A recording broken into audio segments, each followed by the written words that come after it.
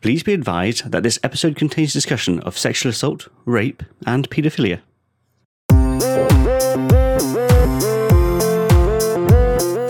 Hello, and welcome to Tech.0, the show about technology, people, and politics with Chris and Ben. You're listening to episode 6, released in October 2019. My name is Ben, and as ever, I'm joined by Chris. In this episode, we'll be talking with David about working in software testing, discussing the controversy around the orchestration tool Chef working with the US government department, and speaking about the recent resignation of Richard M. Stallman from the Free Software Foundation. Let's get to it.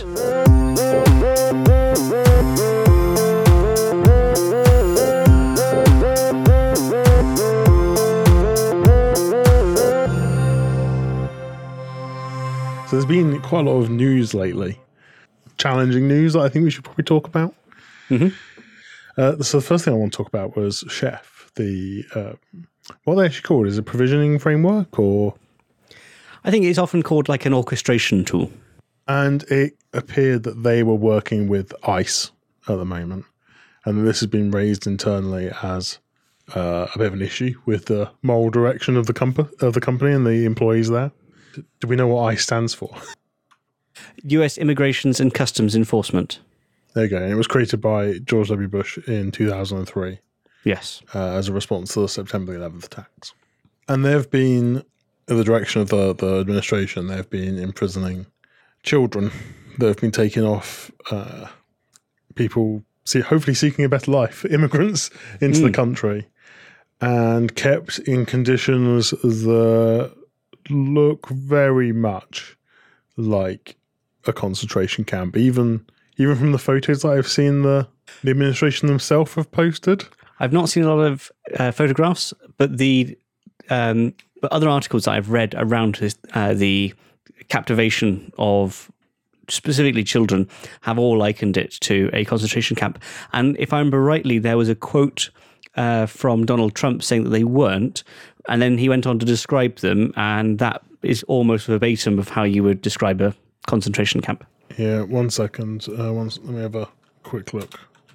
Okay, so Chris has just sent me a picture, and yes, it's not good, is it? The kind of scenes that you see in a World War II movie of concentration camps, to be fair, it looks not at all dissimilar to that scene. So Chef has been working with the US government since around about 2014. Yeah. And I believe that this is with a number of government offices, of which the US Immigration and Customs Enforcement Department is one of the departments that use Chef. Yeah, and I understand they were trying to improve the automation and other services provided by the US government. And definitely reducing the cost of government services is a good thing to want to do. Absolutely. I personally find this difficult because they use working with the Obama administration as a sort of defense. And while I admit that we couldn't switch to a borderless world overnight, I just find borders difficult anyway. Like I already have a moral issue, and then this makes it even worse. Yes, it has always struck me as a little odd that people should go so het up about the patch of land that they were born and find themselves in. Very much so. I'm totally with you there. But the reason this really is in the news is not that this has just come to light, because I suppose anybody drudging through public records could probably see an amount of public money going to Chef. So the reason that Chef are in the news now is not because this has just suddenly come to light and everybody's shocked. It has come to light through an ex-employee of Chef who developed and maintained some of the Chef modules that was relied on by an awful lot of the Chef community. Now, when they found out that Chef were working with ICE, they decided they would pull those modules from, I believe, GitHub, or at least from a publicly available repository. Now, the problem is that I think Chef that was themselves perhaps hosting some of the infrastructure for ICE, or at least working with them in very, very close ties. This ripping out of modules from GitHub caused an immense amount of downtime at ICE because they were so fundamental to the running and provisioning of infrastructure. So for a full 24 hours, current chef employees were rushing around trying to rewrite and regain copies of these modules to basically plug a hole. I don't believe that it was just ICE that was affected by this. Other chef customers were affected as well. So this brings up an interesting topic then of large organizations leaning on, shall we say, publicly available infrastructure and not hosting things in-house that are critical to their running. If someone pulls a repository, do I not keep the version I had previously? Like, surely that's still on my local copy of whatever dependency it is. From what I understand, people don't tend to cache their dependencies, basically. So if you download, let me sort of sum it up in some slightly more Linuxy terms, because that's what I'm a little bit more comfortable with.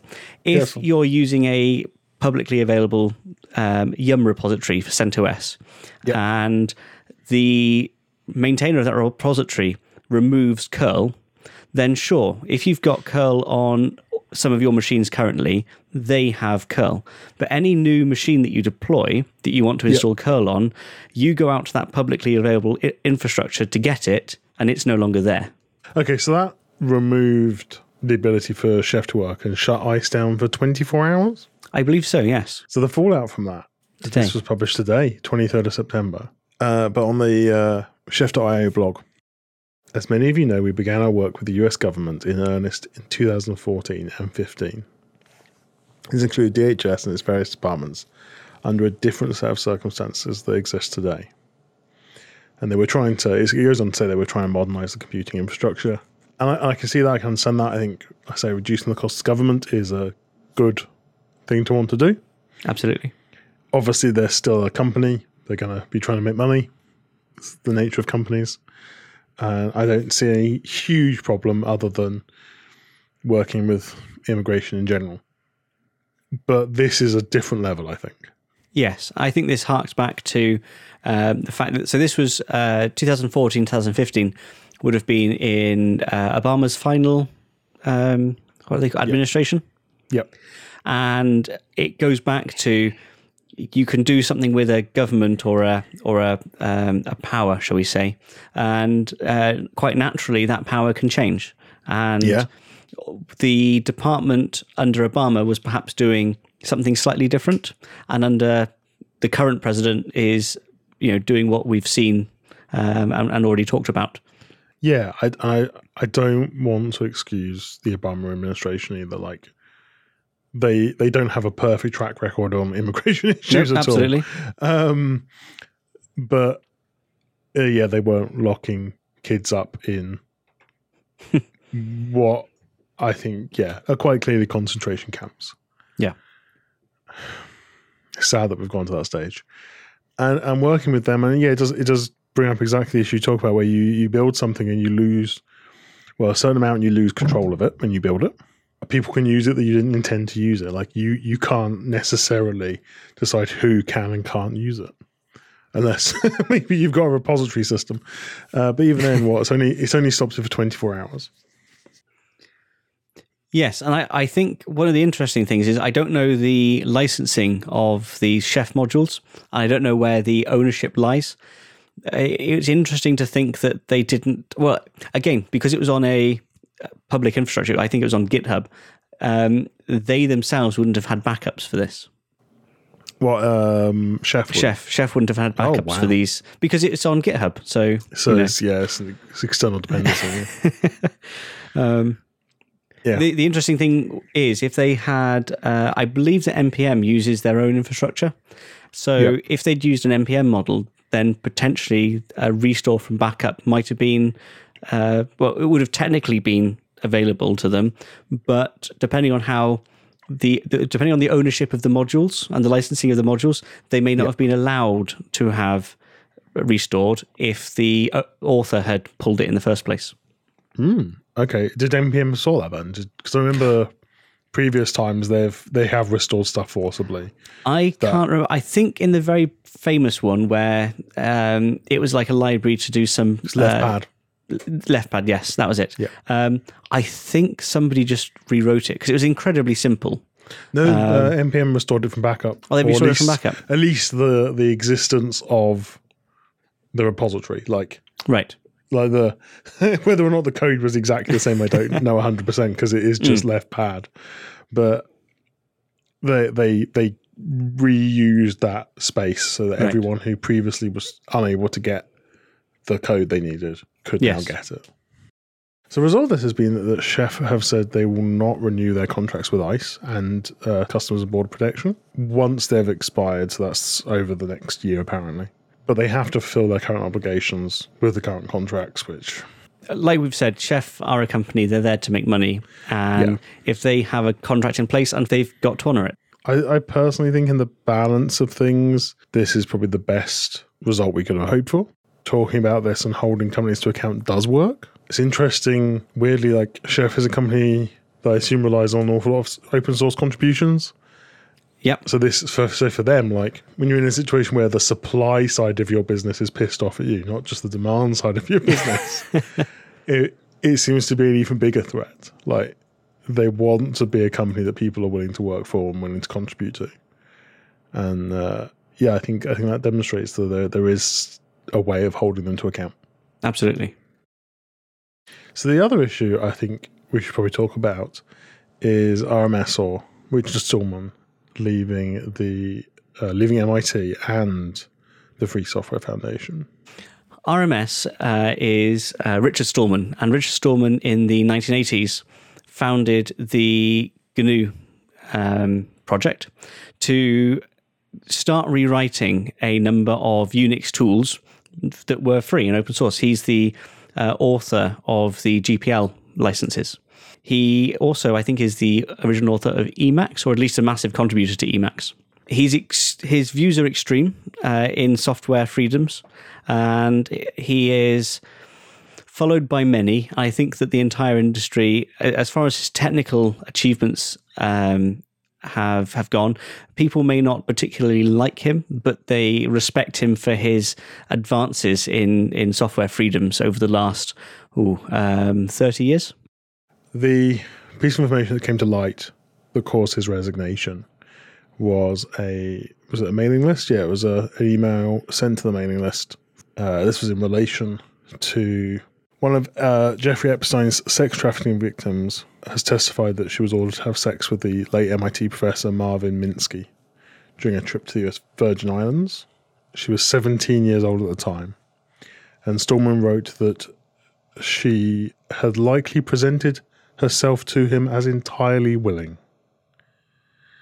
And then I've concluded from various examples of accusation inflation that it's absolutely wrong to use the term sexual assault in an accusation. And I think that this this is not good. Like having the head of the Free Software Foundation saying these things does not present the organization in a good light at all. No, I think we hold organizations account for their figureheads, for their public faces. And so because the Free Software Foundation is so intrinsically linked to Stallman, what Stallman says directly affects our views of the Free Software Foundation. Yeah, especially if they're going to put up with him. I'll come out now. I'm generally on the side of him resigning and leaving the organization. I think that's better overall. I don't think you can publicly say that and expect to maintain your position. No. He goes on later on to say, I think it is morally absurd to define rape in a way that depends on minor details, such as which country it was in or whether the victim was 18 years or 17 years old. I suppose I really have to ask a certain amount of why are you thinking about this? I don't understand why these sort of questions are on his mind and why you're defending it.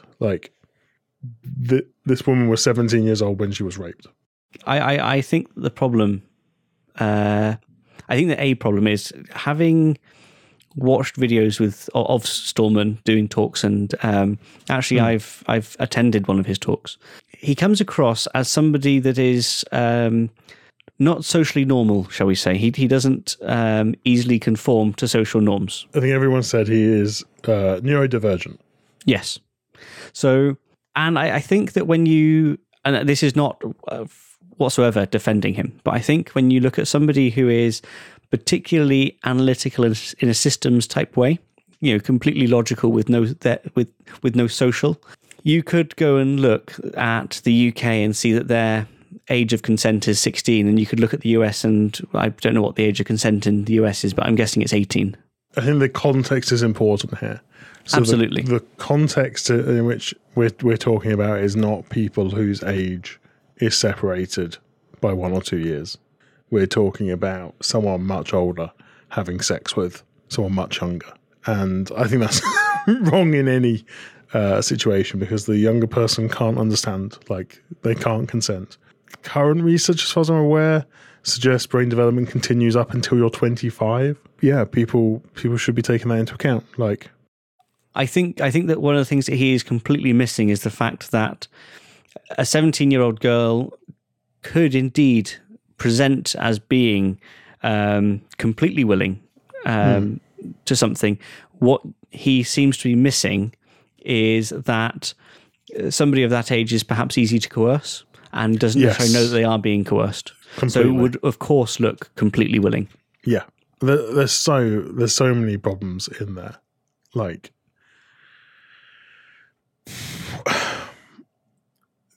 Why argue over it? I think that exactly. I think that what you said earlier is it's to be putting these out on public mailing lists and to show that you're actively thinking about it, especially somebody in his position, is extremely questionable.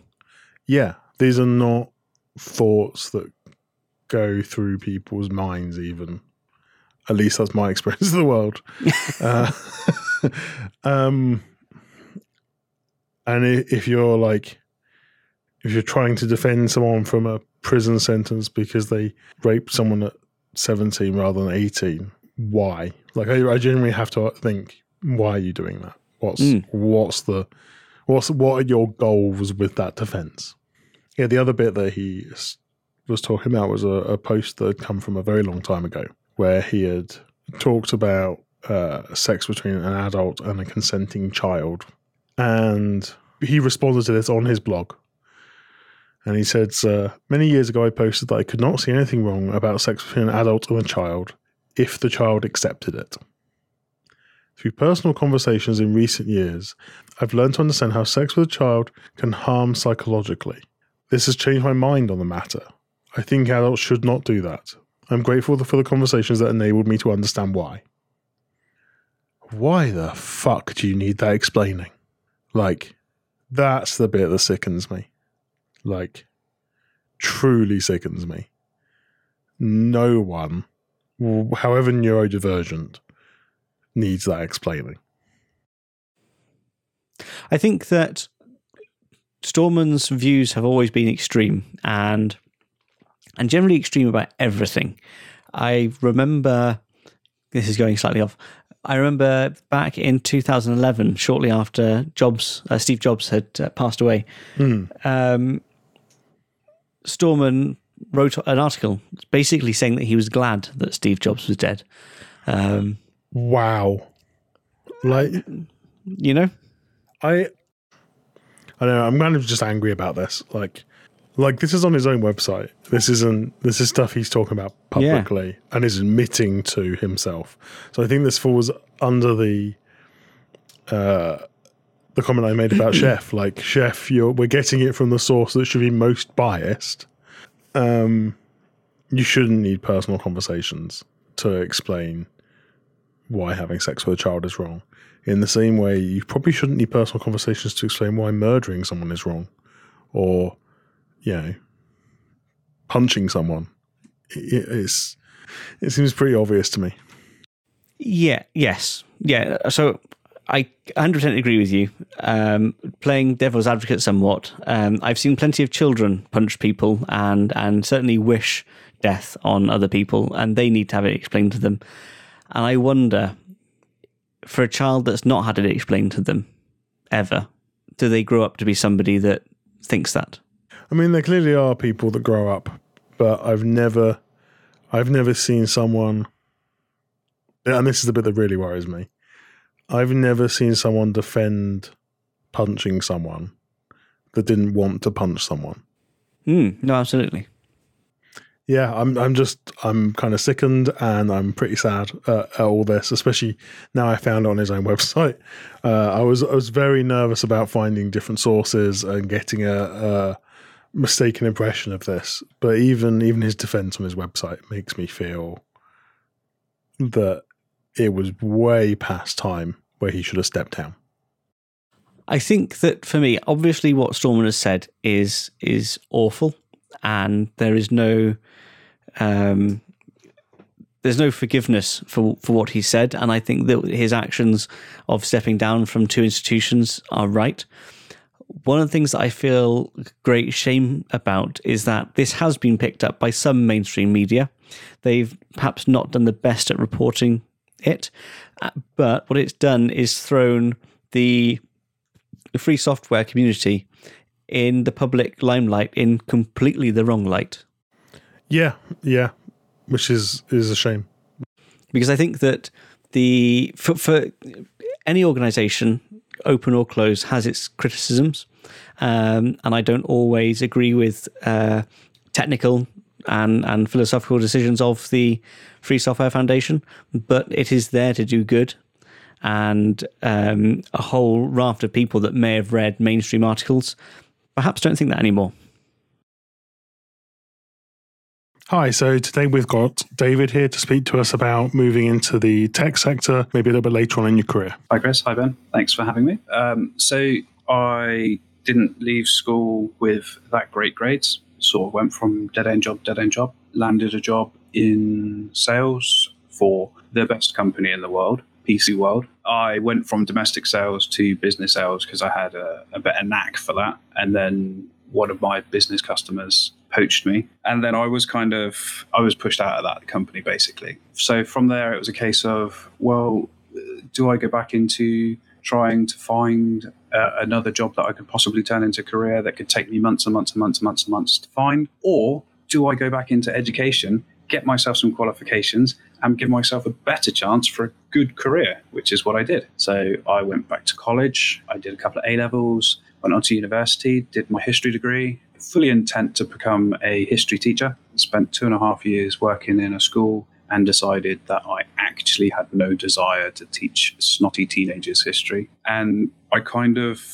so I took some time out to help my wife with her business, like setting up a website, social media, that sort of thing. And then it was a case of, there's not really much more I can do. Let's try and find some more work. And I came across an advert for a agency position. It was a temporary position, 2 months. I called them up and I was like, okay, I'd like to know about this position. And they were, okay, well, it's a testing position. You'll be stood in front of a machine pressing the same button all day, every day for 2 months. Yeah, testing, especially manual testing, isn't glamorous, is it? Well, that's how they sold it to me, right?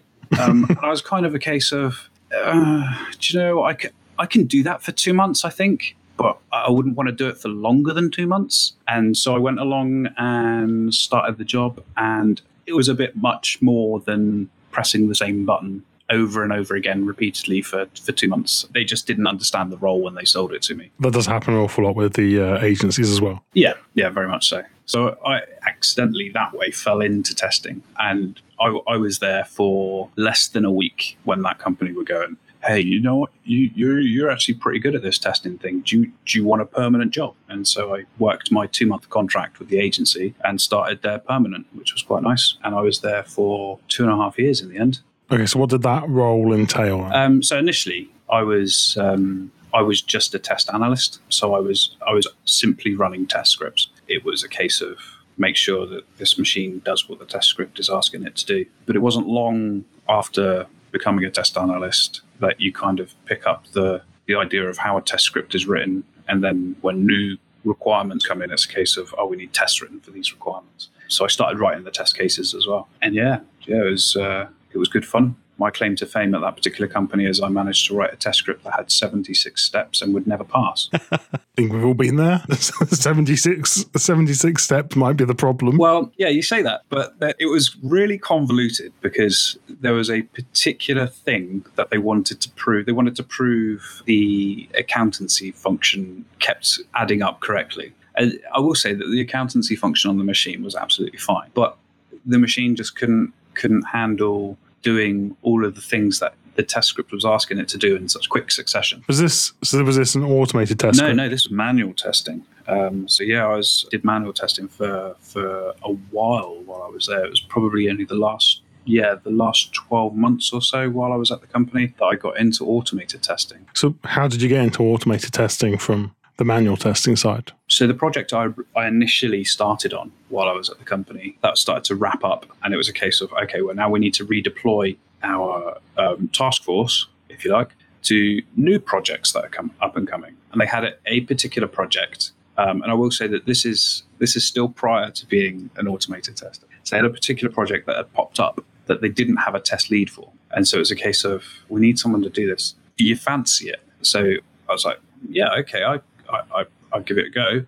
It's something that I would like to do in the future. So I got this test lead role for this project, which I started and got up and running in the testing sense. So I'd gone from test analyst to full-on tester, writing scripts, running scripts, to test lead, writing test specifications and test plans and assigning work to the rest of the team. I had 2 testers under me, which was quite nice. And once that was up and running, it was a case of they had an automation spot open up on a different project down the hall. And I was like, I really want to do test automation. I really like the idea of getting into like having things done automatically and writing code. And it was a case of, do I stay as a test lead or do I go and do test automation? But basically, ultimately, my test lead position sort of faded because like the bit I was supposed to be doing came to an end. So it was then, do I want to go and do a test lead on a different project,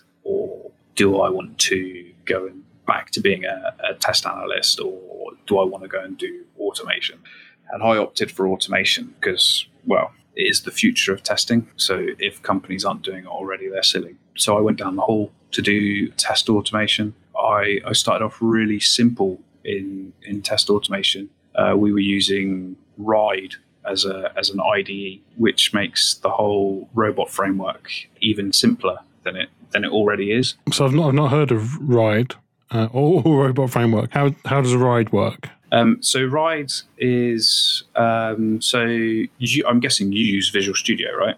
I use Visual Studio Code, but I've used Atom before. I tend to put a more lightweight code editor. So Ride is the IDE. That's where the scripts are written. That's all it gives. It allows you to write automation test scripts using a spreadsheet type form, and it highlights boxes if anything's wrong. So the cell essentially gets highlighted in red if there's an error or that doesn't work, rather than having to go through and debug. I like the spreadsheet analogy there. I might go have a look at this, because spreadsheets are, in my view, one of the easiest ways to program. Like when you're editing a spreadsheet and putting formulas behind it and if statements and everything else, you are programming. But they just give you a really simple interface to do what is in some situations quite complex software engineering. Yeah, exactly. I found for the purposes of our automation scripts, it was quite limiting writing the scripts in that fashion.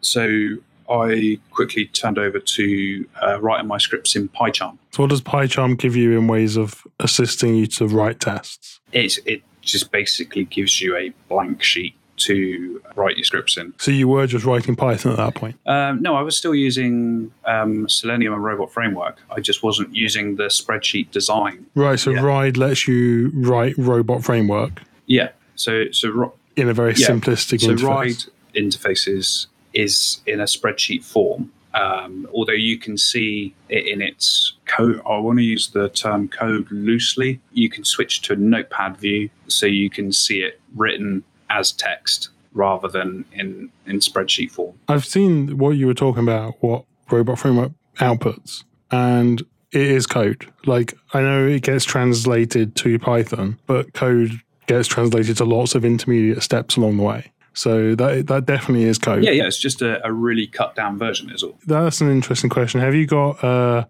like branching and iterations? So can you do if statements and loops? Yeah, you can. Yeah. Yeah, that's code. Yeah. No, absolutely. I'm not disputing the fact that it's code. It's just it's a cut down version. You don't have to worry so much about making sure that everything is like got the correct spacing or the brackets in the right place or the correct indentation. Ruby is very much the same in that regard. And as I say, a lot of the tests we end up writing in Ruby look very much like the robot framework syntax that you showed me there. So I switched over to PyCharm just because I found it easier. My brain processed it easier written as text rather than in the spreadsheet. I also found it easier to create keywords using writing in PyCharm rather than RIDE. I think RIDE was fairly limiting to libraries that had already been created. Having said that, you can create your own libraries for RIDE.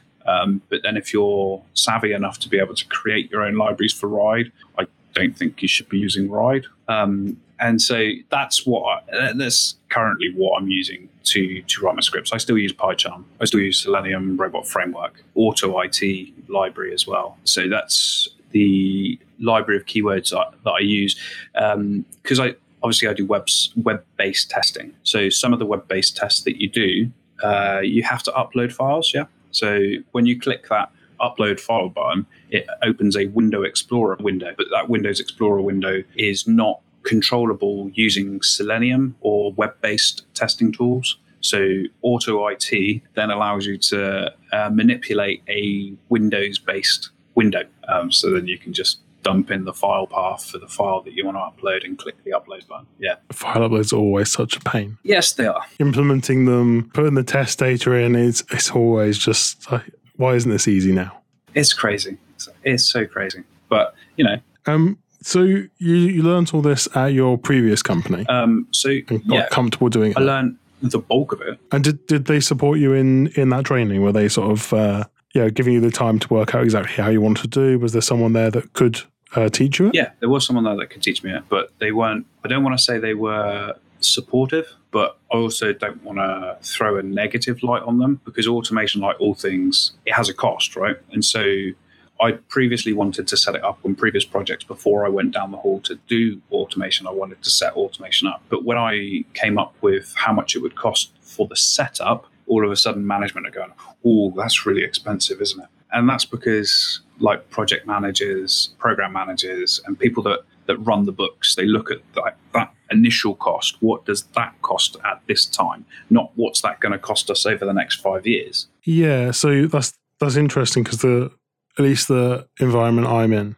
in software engineering is one where it's more the opposite of that. Like most of the project managers wouldn't think I had done the work and certainly hadn't done a good enough quality of the work if it wasn't covered by tests, because they've seen enough time stuff get deployed by a developer who was rushing and it not work out quite right. Yeah, I mean, and it's not just because I'm a tester, but testing is key, right? Yeah, you have no assurance that it works without testing. It's never 100%. No, absolutely not. It's impossible. I'm interested to know, is it that there's a cost to automated testing versus no testing, or there's a cost to automated testing versus manual testing? So all of that is correct. So if you did no testing whatsoever, you could essentially take your code, your application, whatever it is you built, you could take that to the project managers and go, here, we built this, none of it failed.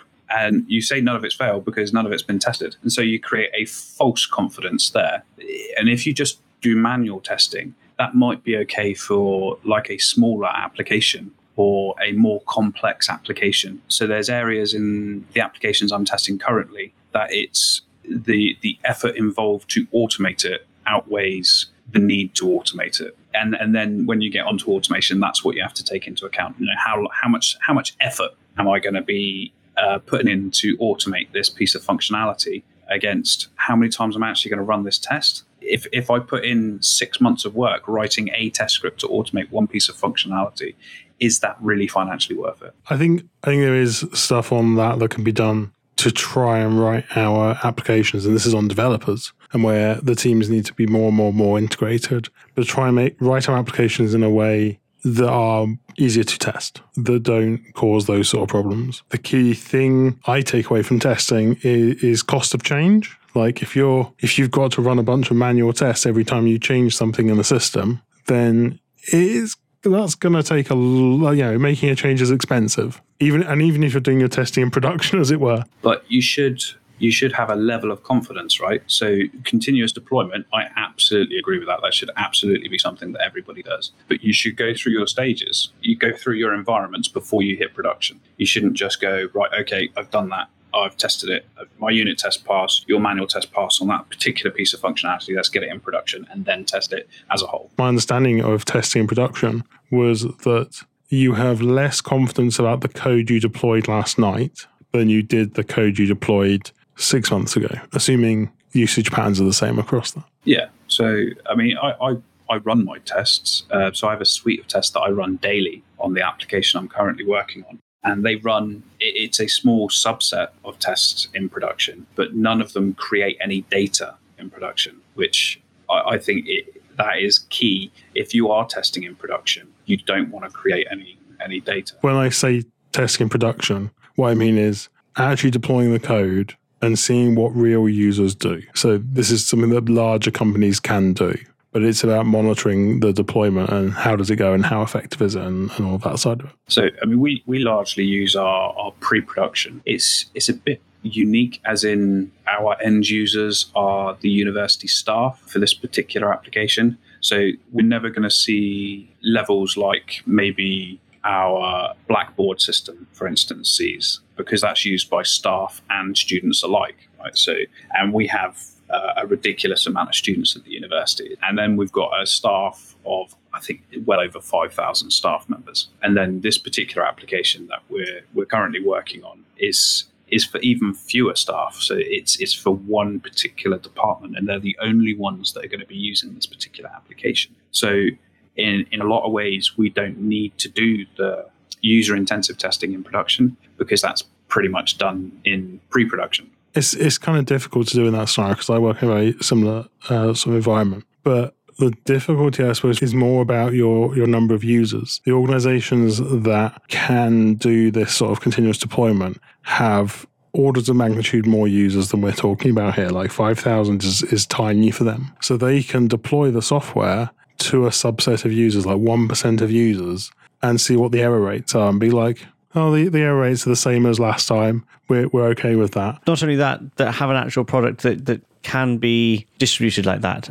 For everything that Microsoft might want, they can't do continuous delivery of Word because they can't just kind of, They might be getting there actually with the web delivery stuff, but certainly Windows isn't. So you're now working in an academic organization and testing internal use software for internal customers. Yeah. And you're using, robot framework, you said?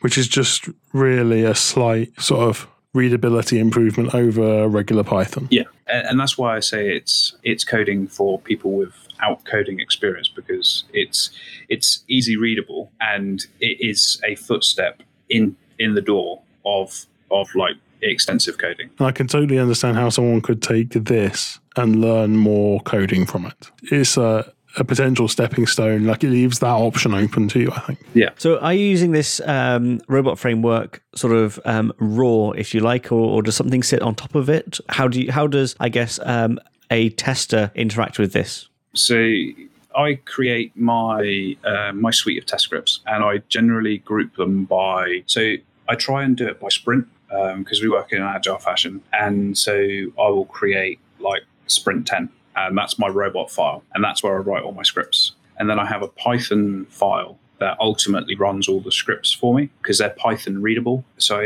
I've got the appropriate applications and systems installed where my Python file can go, okay, I'm going to grab that robot file, and then it goes in there and it cross-references.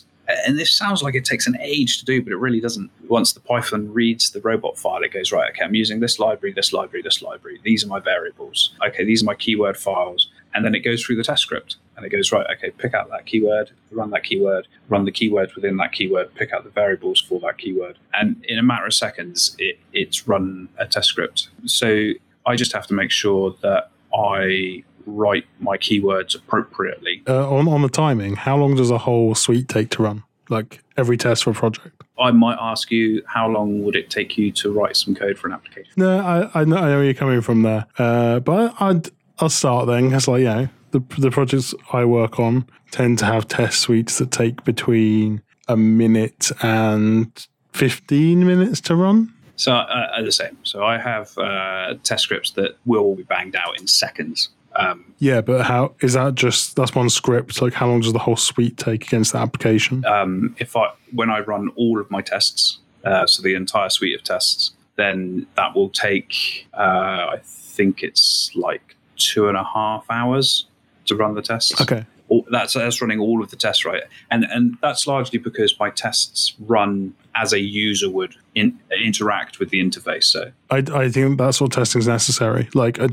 There is benefit from a development point of view to writing smaller tests, unit tests, but that's not what you're trained in, and that's something that's very code facing. And the feature tests are necessary to prove that user behavior, like to prove that everything has been integrated and works together. And sometimes they do take that long. And some of my tests, they have explicit waits. So they have to wait a specific amount of time because that's just what they have to do. You can try and use implicit waits, but in some cases they just don't work, which is annoying because I would rather use the implicit, but I worked on a project that I think that a full test run would take about 9 hours. But that's because one of the tests was an 8-hour robustness test to make sure something didn't crash if used for 8 hours. I mean, I might separate that one out. That was the full suite of tests. Normally you just run segments of the other hour that. In my last job, we had our suite of tests. We click play before going home one night, and then we'd hope they were finished when we came in the morning. And that was because they had to, and it was really frustrating. We solved this in the end. We got rid of the test that took the time. One of the tests took 4.5 hours to run on its own because it was inputting data into the database. And so we countered that by gaining access to the database and permissions to edit the database. So we ran our data creation test once, took a snapshot of the database, and then just every time we tore down the environment, just re-input the backup of the database. So rather than have to run all the data creation tests, which was really handy. One of the things that is frustrating in test is dealing with the little edge cases you've been talking about. Sometimes having to use explicit waits, sometimes having to deal with bits of the operating system UI. And I can't imagine the robot framework solves all of those problems. How do you deal with that kind of situation? So it doesn't solve all of those problems. And I don't think there's a single tool out there that does solve all of those problems, to be fair. So you just have to deal with things the best way you can. So like I was saying earlier about auto IT library controlling Windows elements. So when I get to those scenarios where I need to control a Windows pop-up, for instance, I have auto IT scripts written that will deal with that for me. So it steps out of the robot test and into the auto IT script and runs that. What about like if you're trying to click on a really fiddly item somewhere, like a link without a proper name, and there is an identifier you can find to use for it? So one of the things with the application that I'm currently testing is there's a lot of tables in it. It's just the way it's built, and it's because each row of the table it's basically a database. And so all of the cells have dynamic IDs, and they're not the same the next time you load the page. So it makes it really difficult. When you want to click on the third one across, fourth one down, sometimes you can get away with using a wildcard ID, but the problem with wildcard IDs is it will generally select the first thing on the page it comes across that matches that wildcard, which is not always the thing you want to click. So you have to get creative with your locators, which means delving into the HTML and finding something that is unique about that item you want to click. So you've been dealing with the DOM and HTML and all of that side of it as part of this as well. I kind of have to, which is annoying because if the annoying thing is the application software that we're using, it's not something that is built in-house. It's a third-party software, but we develop it in-house. So we change it to our own needs. And so we're kind of stuck with the IDs that the third-party company give it. And as I say, they're dynamic and they're 36 characters long. And, they're really difficult to work with. And so you end up having to go for classes or whatever else. So is that vendor not writing tests themselves? I certainly hope they are. There seems like some duplicated effort there. That's interesting. Well, yes and no. So the third-party software, I would certainly hope, the size of the company that produced the software, I would certainly hope that they're testing their out-of-the-box functionality. And then when we get it, like for what we're developing, we're changing it quite considerably, but we're using their base code, if you like. I see. Yeah. I see why you're doing testing. So some of the functionality that we implement is a case of, we're just turning that flag on. So that piece of functionality works for those particular people in that group. And some of that is a case of, I don't actually need to test that because you haven't done anything. You've just turned it on. So we just need to make sure that those people can see it. But then there's other pieces of functionality where it's a case of, this isn't out-of-the-box functionality. This is something that we're creating that's bespoke for this department. So we need to make sure that actually that does work the way they want it to work. Because we're dealing with student data. So there's quite big onus on confidentiality. So we have to make sure that the correct people can see the correct files and the correct people can't see the correct files, if you see what I mean. Yeah, cool. You anything else you want to ask, Ben? All I will say, because I say this to every test that I come up against, it's a job I couldn't do. I do not have the patience for it. I've tried, not for want of doing it, but out of necessity, and I do not have the patience for it at all. So you've got all the praise from me. I find that with testing, patience is not the key, but rather being pedantic. And I have been told throughout my life how pedantic I actually am, which kind of makes me perfect for testing. Yeah, I think there's an aspect to that. And I think there's definitely benefit in having some aspect of the testing separated from the developers. The team I'm currently in, we do it all. And it's so tempting to, if you're under a tight deadline, to just skip that little bit. Just maybe not all of it, just some of it. Testing is always the area that gets cut. It's always the area where they go, right, okay, well, we've overrun on this, so we're going to have to cut down the amount of time you've got to test. So, at that point, you then have to go, well, what's most important to test? What's the highest priority? Yeah, and interestingly, if I am making that decision, I would normally prioritize the sort of tests you're talking about to tests that make developers' lives easier. My view of it, at least, is that testing the interface, like the code itself, like testing little units of the code, little classes or whatever, is about making sure that class still does the correct thing for other developers. Developers are essentially the consumer of that class. But feature tests, the sort of integration side of testing that you're talking about, where you're actually driving a website,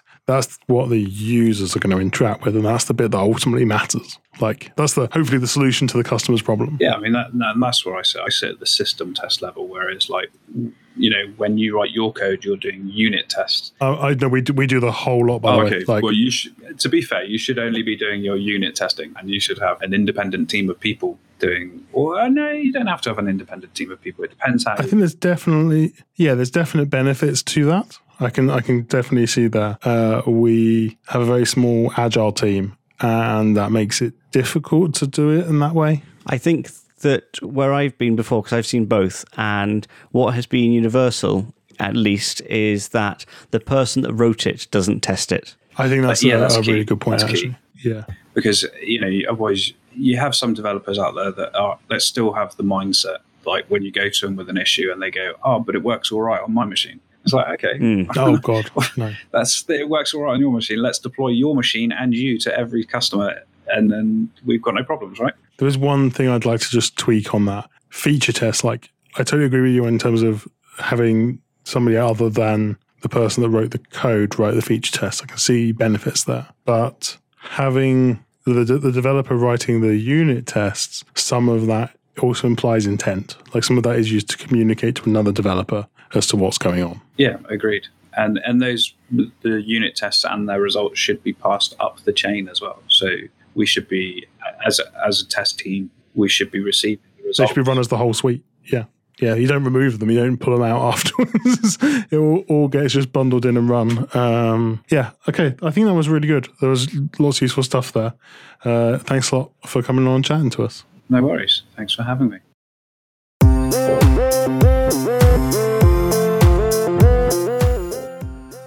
Thanks for listening. You can follow us on Twitter at tech_point_0. We hope you join us again for the next episode.